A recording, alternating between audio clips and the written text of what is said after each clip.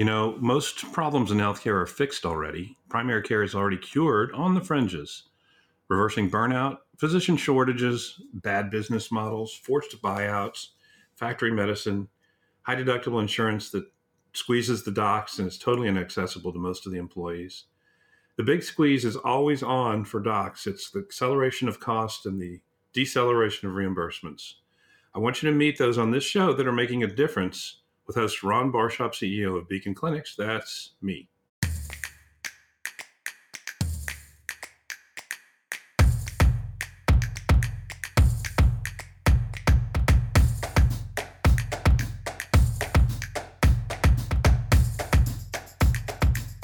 One day, because Daddy said so, didn't cut it for each of us. We grew up and we needed more.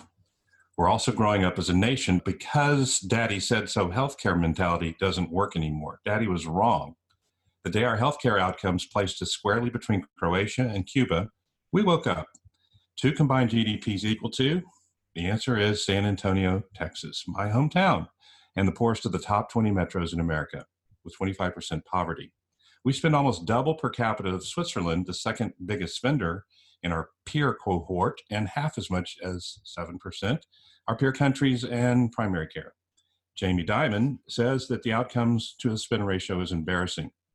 Warren Buffett calls healthcare a tapeworm on our economy. And Jeff Bezos says this is the era of disappearing middles, and healthcare is overloaded with middles. Military leaders say the state of our healthcare is a national security threat, up there with Iran, North Korea, terrorism, COVID-19, American healthcare. The day the music died is when all this came together for us. I live in a future for 2 years now where everybody wins. Employers, employees, doctors, population health, and costs. Because I use direct primary care, which has morphed into virtual primary care as well. And that's part of the toolkit that successful companies are using today. Others are using direct contracting with surgery centers, pharmacies, imaging, and hospitals themselves in their beds. And on-site clinics are becoming a very popular item in larger companies, as is reference-based pricing, which we'll have a whole show on very soon. If you have back pain, as most of us will at some time, today's guest is an unintentional expert with no medical degree, with a flair for deep dives as a world-class journalist, as she has a surprising remedy, primary care treatment, and more. Catherine Jacobson Raymond has been an investigative journalist for 4 decades. She's the author of Crooked, Outwitting the Back Pain Industry and Getting on the Road to Recovery. Since publication of this book in 2017, she served as consultant to multiple organizations interested in revising this hot mess approach to back pain that we have in Western medicine. It's a $100 billion industry and has more of a spend than cancer, heart, and AIDS combined. So this is a big book and an important book. She's written for the New York Times Magazine, New York Magazine, the Oprah Magazine, and the New Yorker. Welcome, Catherine. Thanks so much. That is quite the intro, I have to say. I loved reading this book. I can't tell you, my jaw dropped about 6 times, and I want to go through each of those jaw droppers. But first, I want you to talk about, you opened Crooked with basically intolerable back pain and this journey that took you on this shocking series of discoveries that sort of pricked your reporter ears up and kind of woke you up that this is an industry that is crooked. Can you talk a little bit about what led you to this book? Sure. I was just like everybody else, really. I was struggling with back pain. I had been struggling since I was a teenager. And sometime around the time my kids were born, it got worse. And then when my first book came out, and I was traveling all over the country and occasionally the world for it, the pain in my leg and back just was intolerable, as you say. And I loved doing speaking engagements. I loved meeting readers and talking to crowds of people, but I could see the writing on the wall. And the writing said, if you do not fix this, you will not be able to do another book. And basically this career you've built over so many years is about to be over. And I wasn't willing to go there. So just like everyone else, I started looking around, and I'd done a lot of exercise. I'd seen chiropractors. I'd seen physical therapists. I had countless massages. You name it, I had done it. And none of it had really worked for me. So I went to see my primary care doctor at the time. very standard kind of fee-for-service deal going on there. And he said, well, we could send you to physical therapy. And I was like, check the chart, buddy. You did that 3 times already, and it has not helped at all. I did not mention that maybe it didn't help because I actually had not done the exercises at home because they were so stupid and boring. And he sent me on to have an MRI and see the community surgeon, literally, who operates on the entire community. And I walked into his clinic, and I noticed that there were people stacked up all over the place. Every chair was taken, people were standing, and I thought, wow, this guy's doing, he must be good. He's got a lot of people in here. Only later would I learn that that was not an indication of the talent of the surgeon. So fortunately for me, that didn't work out at all. And I eventually found my way to one of these really cheap and cheesy laser spine clinic situations.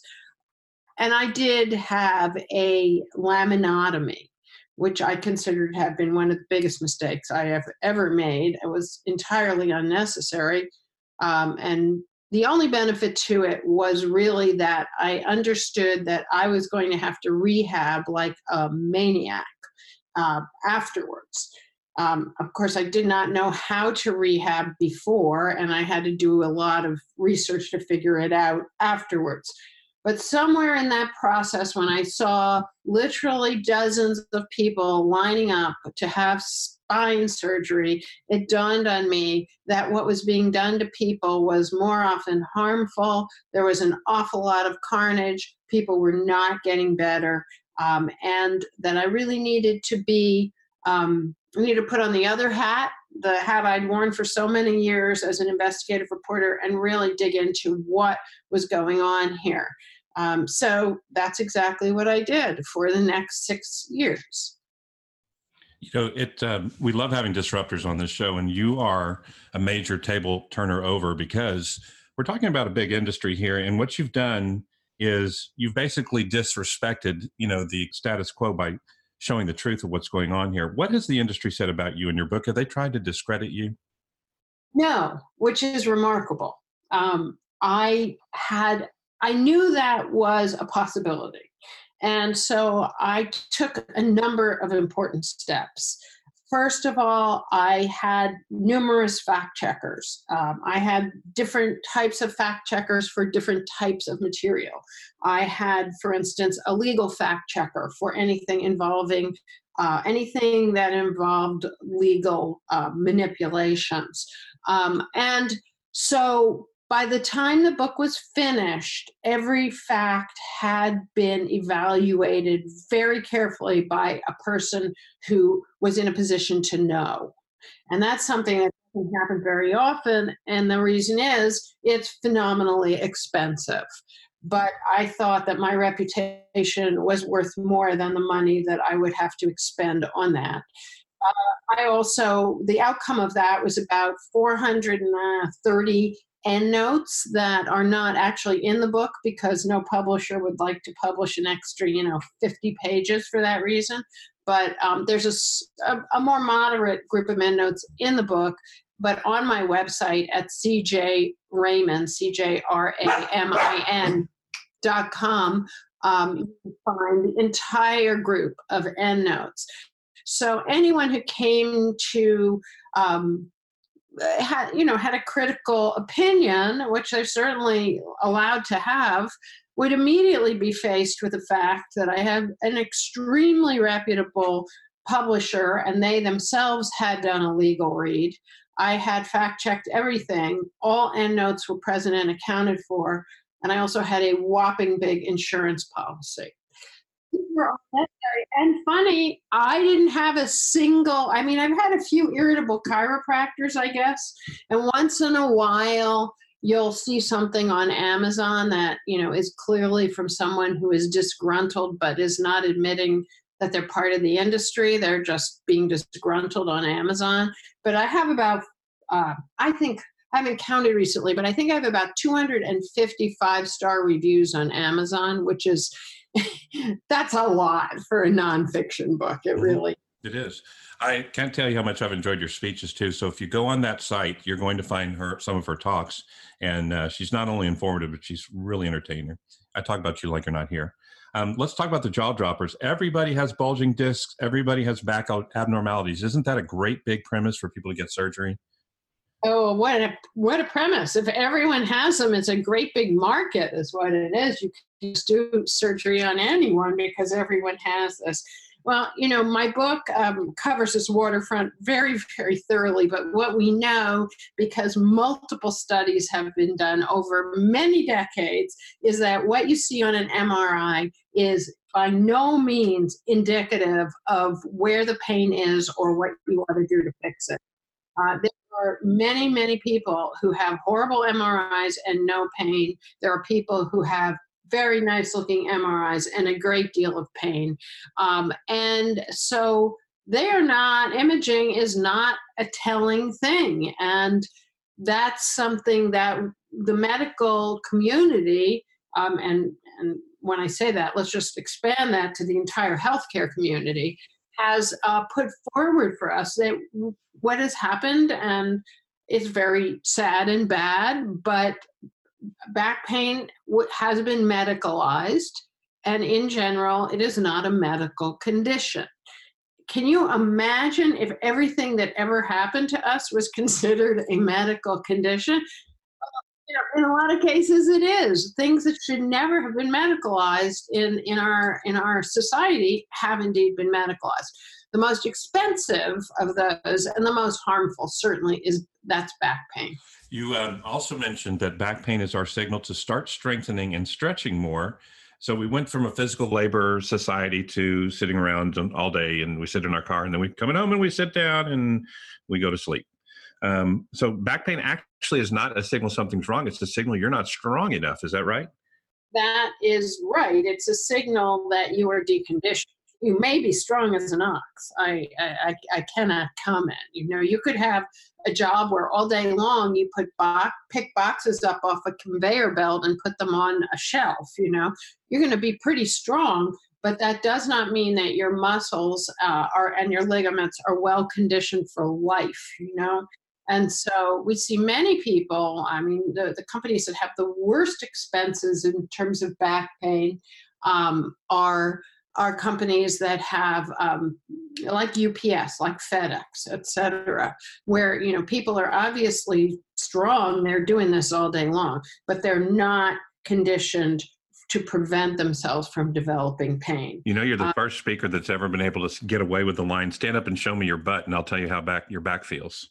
Well, I sit at dinner parties or events, and it's always, I don't know if you know the expression, a busman's holiday. A lot of people don't know that, but it's like if a bus driver goes on vacation on a bus, right? Yeah. So I spend time, at events or at, social events or professional ones, and as soon as people find out what I do, they want to tell me about their backs. They always want to. And I just get a little fed up with it, to be honest, after 4 years. And I finally say, stand up, let me see your butt. Mm-hmm. Well, they don't have, and there's no such animal there. It's a pancake. And nobody has ever mentioned to them that, in fact, what supports your trunk and the rest of your body, including your big, heavy head, are your glutes and your thighs, and you need all of those to be in working order. It's not just some little tiny set of muscles around your spine. And certainly do not for a moment think your spine would be holding you up, because if you remove the muscles, you would just that would be a heap on the floor. This we could go on for the next 20 minutes, so I'm going to ask you to kind of briefly explain this, because the whole book really supports what I'm about to say. But the gold standards of care that we use in every other specialty in America are basically relics with no data to support them in the back industry. Can you unpack that a little bit for us? Well, yes. That's changing a lot, though, now. Maybe partially due to my book, and maybe partially due to some of the consulting work that I've had the opportunity to do. A number of organizations and companies have come to me and said, look, we know, we get it. It's not what we're doing is not right. It's not helping. There's no evidence base for it. We know what we should be doing and we want to do it better. So the gold standard that's been with us really since about 1950, which is, do this process of physical therapy that is not effective, follow that up with an MRI, because clearly you need one of those in order to have epidural steroid injections. Do 3 of those injections. They don't work. Sometimes, very occasionally they do, but there is no way to predict that. And then follow that up with perhaps a spinal decompression surgery. And if that doesn't work, you got to look at the spinal fusion surgery, and somewhere in there, you're going to get addicted to opioids. And that's been the gold standard, no joke. And we know now that everything I just listed there is not relevant for the gross majority of people in terms of recovery. There are exceptions to that. And I'm the first to say that I have met people who have had terrible nerve pain, radiculopathy, and they've had a microdiscectomy, and voila, no more nerve pain. They're good to go. They were athletic to begin with, and they are in shape, and they're continuing to be in shape. I've also met countless people who have back pain. It is not nerve pain. They may have a little pain in their thigh. That is not radiculopathy typically. Who have surgery. They have decompression surgery. They lose a chunk of disc or a chunk of bone, depending on what goes first, and they become unstable. The instability is a huge problem, and it is one of the factors that allows a surgeon to order a spinal fusion. So they go down that road. And it's just very obvious that what has been the gold standard can no longer be the gold standard. Yeah, let's start at the top of your list here. Epidural steroids. In your book, you say the benefits far are outweighed by the risks. In fact, you said that 25 to 50% of those shots are missing and going into the dura. They're piercing the dura more often than they hit the mark, which is causing all kinds of very, very serious complications. Can you talk a little bit about epidural steroids? Well, I think the bigger problem is they just miss the mark entirely. And I hear from readers who tell me that, that particularly in fairly remote parts of the country, that they've been out price shopping for their epidural steroid injections, and they've got one doctor who's ready to do it tomorrow, and he doesn't use fluoroscopy. And and I'm like, there are certain things you don't want to bargain on, and that would be one of them, because it's just very easy, actually, to pierce the dura. And we really don't have great, understandably, pain management, doctors are not collecting data on when they pierce the dura and publishing it. That would not be good. That would be bad for business, to put it mildly. But the fact is that these injections frequently don't work. Sometimes people get some relief because one of the part of the property of the injection is an anesthetic, so they will get some relief. It may knock back the inflammation a little. It certainly doesn't change the anatomical structure, and if you are not in good enough shape to basically support your own weight, your problem will be back in short order. So people have a first shot that doesn't work, and then they have a second shot, and then they have a third shot, and as I note in Crooked, I heard about extraordinary numbers of shots, and we should not forget that the ingredients of these injections, that these are steroids, and the outcome of that much steroid in your body, it's tough bad for the brain, it's bad for the heart, it's bad for the bone. It's not too good for anything, and it's not resolving the back pain. So, why do that? Well, that's fine, Catherine. I'm just going to take prednisone as an oral steroid. That'll get around that problem, won't it? No, it does not work typically for unspecific back pain. And you know very well what the outcome of taking a month of prednisone looks like. I mean, that patient will gain, 15 pounds and feel like crap and be a nervous wreck. I mean, how is that desirable? They might also be like the Energizer Bunny for a while. That could be good in terms of getting them moving. Now, I have talked to people, to interventional pain management doctors who only give injections and are very serious about it. And they say that the way that they see this, and this could be legitimate, is that they give an injection, the person starts a rehab program. The person must commit to that program and won't be having another injection until there's evidence that there's a need for it, which there usually is not if the person truly gets back into movement and is actively rehabbing. I never had one of them. I had when my children were born, they were both C-sections, so I had an injection, a similar type of injection. It clearly pierced the dura. I went into a type of shock, and it's not something I would ever want to repeat. And people who have had the experience of the syringe hitting a nerve or piercing the dura, they're not going back for more, let me tell you. I'm going to skip past the bone cement procedure called vertebroplasty, which has basically a 6x less success than it has failure. And let's go to spinal fusion you talked about earlier. 60% failure rate in your book. Surgeries themselves would not even undergo this 99 out of 100, basically. But they are doing spinal fusions like they're giving out candy at Halloween. Yes, and they won't they won't let their own families anywhere near it, which is very, very interesting, right? 465,000 in the USA last year. That is really just incredible. So it's just very well documented that it's infection prone, horrible success ratios, all kinds of stinging, relentless pain that never goes away. People generally find themselves in worse condition after them. And it's an $80,000 surgery.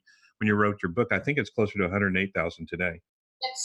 And that was just the surgery. I mean, there's so many expenses that go along with that. If you go to a website that I just recently found, which I just love, called Guroo, GUROO.com, you will see the cost breakdown. And it's not just, this is the cost of the surgery. It shows you everything else that would be involved in that and how those costs add up. And if it works, God bless it, but it frequently does not. And people wind up in worse shape than they started. And that's just, it's a curse. Just know that you've now screwed around with your spinal anatomy, to put a fine point on it. And it will never, ever be the same. You cannot put it back. This is not something you can undo. And very often, the reason this has happened is that the person does not have good access to any type of rehabilitation before the surgery.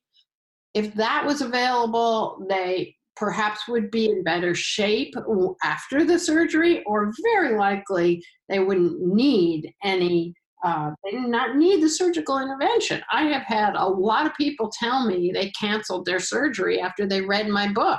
I'm amazed I didn't have more upset surgeons. You said that the physical therapy is just as effective with only 1 to 3 weeks of that versus 4 to 8 weeks for a surgery patient, and that's rarely disclosed by the surgeon.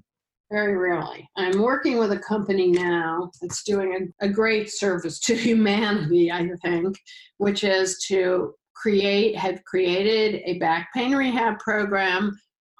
It is online on the computer. It costs $9.99 a month. Various types of data is collected that allows the experts behind the program to make recommendations for modifications, etc. And it's easy. It's there. It's in your house. You don't have to go anywhere. This program is called Back Forever, and I'm just terribly impressed with how well it's working. And it's great for me because I get so many requests for help. And where should I go? I live, I live 50 minutes outside Spokane, Washington. I I don't think I'm finding a Feldenkrais teacher there. This is something for everyone. Anyone, almost anyone who has back pain can find a way to afford $9.99 a month. It's a way to recover without entering and becoming a recidivist in the medical system. And people don't like that term, because we use that term with people who go to prison.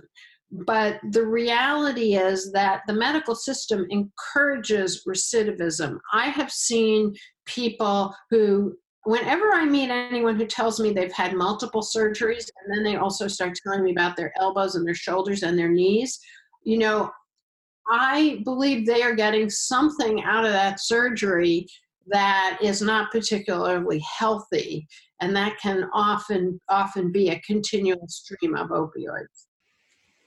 Yeah, I'm looking at this gentleman's website, and there's no data to support other than testimonials. So I think most medical doctors would poo-poo something like this. I look, if it works, it works, but he's not going into the peer-reviewed. It's interesting. In medicine, we have these peer-reviewed studies, and that's the gold standard for, is this going to work?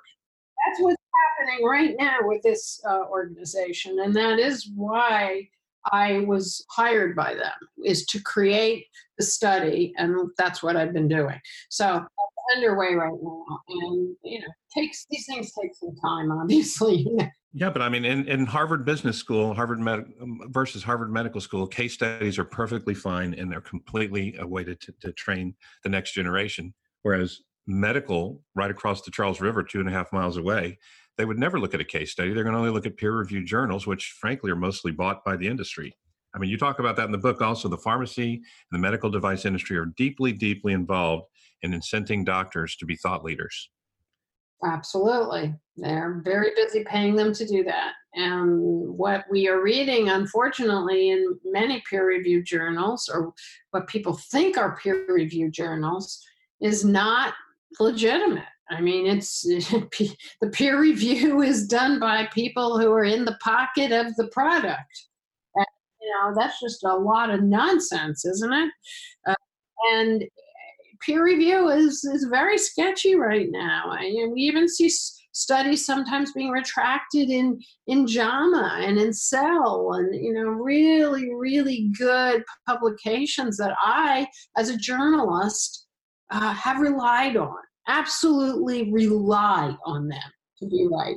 And then I discovered that something was bought and paid for in the European Spine Journal, or in there's another spine journal that I talk about in the book, where an enormous amount of fraud went on, and it's not uncommon at all. I hear about more of it every week. So Catherine, you solved your back pain problem or not? Are you still in pain?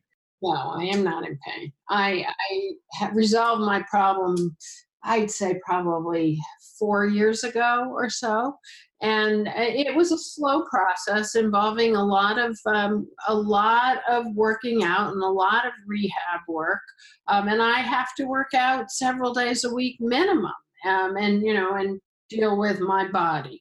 I know that if I don't, I will be back in some kind of pain, but I also know that I know how to get out of it. I know what I need to do to stay strong, and I don't think you could possibly call me careful, because, for instance, I was skiing 2 days this past week, and I haven't skied in 5 years.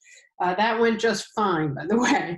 And I said, I'm 63. It's kind of now or never, right? We're not going to pick it up again at 70. But a lot of what I have done is be consistent with exercise, pay attention to signals from my body that say, you really better get on the floor and right now and start moving. I think it's important to talk about what physicians frequently aren't really thinking about, which is that the pain that people are talking about, when they grab their butts or their low backs or whatever, and this pain has been with them for years or many months. And The assumption is, well, it's peripheral. It's in that location. There's actually something happening in that location that's a problem.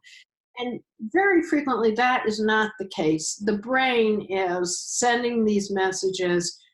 There's something that I read about in the book called central sensitization. I think it would be very interesting for your listeners to become more familiar with that. And that is basically when the brain is getting the message that there's a big problem and there is not a big problem. And really the only way to get through that, around that, is to inform the brain otherwise. And we do that by doing graded, non-pain contingent exercise. Mm-hmm. And you can get that on the site that you referred to. Now, if people want to find you, you've already listed it once, but I want to repeat that. Catherine with a C, Jacob with a K, Catherine JacobsonRaymond.com is where you're going to find not only resources to the book to get her to come speak. She's an excellent speaker, but you can also get a lot of back pain relief tips in some of these exercises, but maybe more importantly, some of the really more curated chiropractors and physical therapists and others that are doing some interesting things around the world, not just in America, to eliminate back pain. So what a great resource that website Well, is. you may want to mention that you can find the website at CJ Raymond, CJRAMIN.com, because very few people can spell my name. Okay. All right. Well, there you go. She's already got her own Wikipedia site, of course, so you can find the resource through that as well. Catherine, what if we were flying a banner over America and have one message for Americans to read? What would it say? Don't panic. You're talking about COVID-19 now, huh? Yeah, I'd say don't panic. I'd say don't panic. It will not help. Okay, so don't start stocking up on bullets and bread, is what you're saying, right? The fact of the matter is, yeah, we're in for some rough times. There's no question. But let's talk about building strong immune systems. And let's talk about getting up off our asses and getting some exercise outdoors. Preferably, you are not going to go to your low-cost gym where they clean the machines every 2 weeks and put your body all over those. But let's talk about how to positively maintain ourselves so that we do not get sick, rather than assuming that we're all in for it here. Hey, Catherine, what is your next book going to be about? I love watching what you're going to be writing about because when I read each chapter, I felt like I was doing a deep dive New Yorker read on a whole different subject each time. You really did a nice job separating the book out. What's coming next for you? Well, I am currently writing a novel. Wow. It does involve a scientist. So, yes, I am right in the middle of it. That's deeply disturbing. I'm so excited about you as a nonfiction writer. Well, don't worry. I'm sure I'll be back as writing more nonfiction. But the fact is that it was an idea that I came upon a couple of decades ago and it stayed with me very much, and it was time to proceed. So I'm enjoying this. It's very interesting. As an investigative reporter, I find myself still doing deep dives rather 5 times a day to make sure that what I'm conveying is right. And it's remarkable how little I know about, the specifics of how an academic university research facility works. So there's always a lot to learn. I enjoy that part of my job and my life, and I don't really separate the two. So there will be another topic. I'm not at all sure it would be healthcare, because my first book was about memory and attention and what happens to that in midlife and onward. That's called Carved in Sand. That's still available. Very similar, not the same kind of debunking. It didn't need that. But also a book that might be of interest to readers and your listeners. Same writer, same style, and it's also available, both of them, as audiobooks, which you can get on Amazon. So then you're stuck with me for 13 hours. It's really awful. Catherine, thank you for this time. We really enjoyed it. It took us a long time to get you, and you were worth every minute of waiting. Very nice of you. And I've enjoyed talking with you as well. And people want to reach me, they can do so at crookedthebackbook@gmail.com. That's also on my website. You can email me straight from my website. Great. Thanks again, Catherine. We'll have you again soon. All right, dear. Thank you. Okay. Bye-bye. Bye. Thank you for listening. You want to shake things up? There's two things you can do for us. One, go to primarycarecures.com for show notes and links to our guests. And number two, help us spotlight what's working in primary care by listening on iTunes or wherever you get your podcasts and subscribing, and leave us a review. It helps our megaphone more than you know. Until next episode.